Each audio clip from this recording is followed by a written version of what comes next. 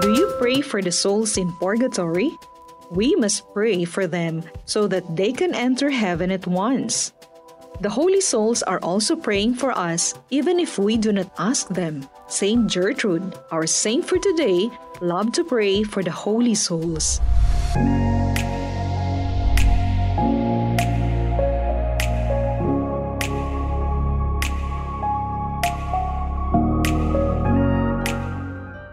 Gertrude was born on January 6, 1256 in Eisleben, Thuringia, of the Roman Empire. Orphaned at the age of 4, she was admitted at the school of the nuns as a student. Gertrude was confided to the care of Mechtilde, younger sister of the abbess, also named Gertrude. The young Gertrude later joined the monastic community in 1266.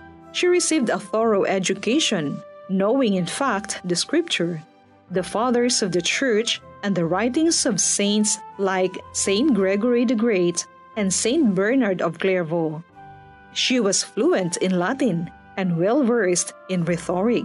In 1281, at the age of 25, she experienced the first of a series of visions that continued throughout her life. Gertrude devoted herself strongly to personal prayer and meditation and began writing spiritual treatises, though only some survive today.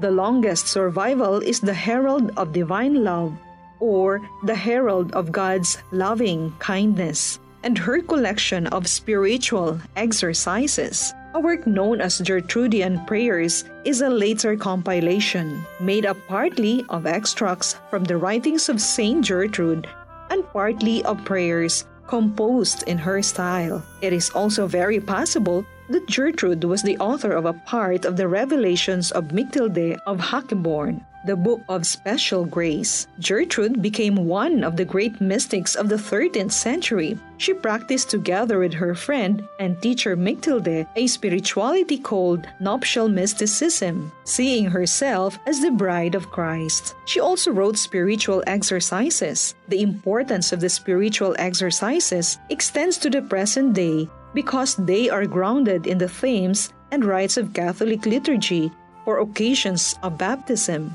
conversion, commitment, discipleship, union with God, praise of God, and preparation for death. Gertrude's spiritual exercises can still be used by anyone who seeks to deepen spirituality through prayer and meditation. Gertrude was an early devotee of the Sacred Heart of Jesus. The second book of the Herald of Divine Love is notable within the history of Christian devotion because its vivid descriptions of Gertrude's visions show a considerable elaboration on the long-standing veneration of Christ's heart. This veneration was present in the belief that Christ's heart poured forth a redemptive fountain through the wound in his side, an image culminating its most famous articulation by Saint Bernard of Clairvaux and his commentary on the Song of Songs.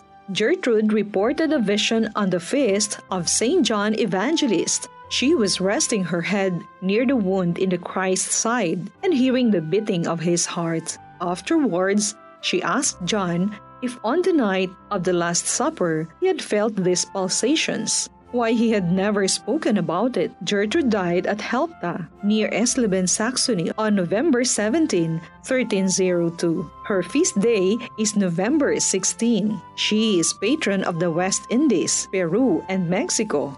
Gertrude showed tender sympathy towards the souls in purgatory and urged prayers for them. She is therefore invoked for suffering souls in purgatory. The following prayer is attributed to Saint Gertrude and is often depicted on her prayer card. Eternal Father, I offer Thee the most precious blood of Thy divine Son Jesus, in union with the masses said throughout the world today, for all the holy souls in purgatory, for sinners everywhere, for sinners in the universal church, for those in my own home and in my family. Amen. Her virtues, piety, humility, obedience, charity, honesty, temperance, and fortitude. Saint Gertrude, help us remember to pray always for the souls in purgatory.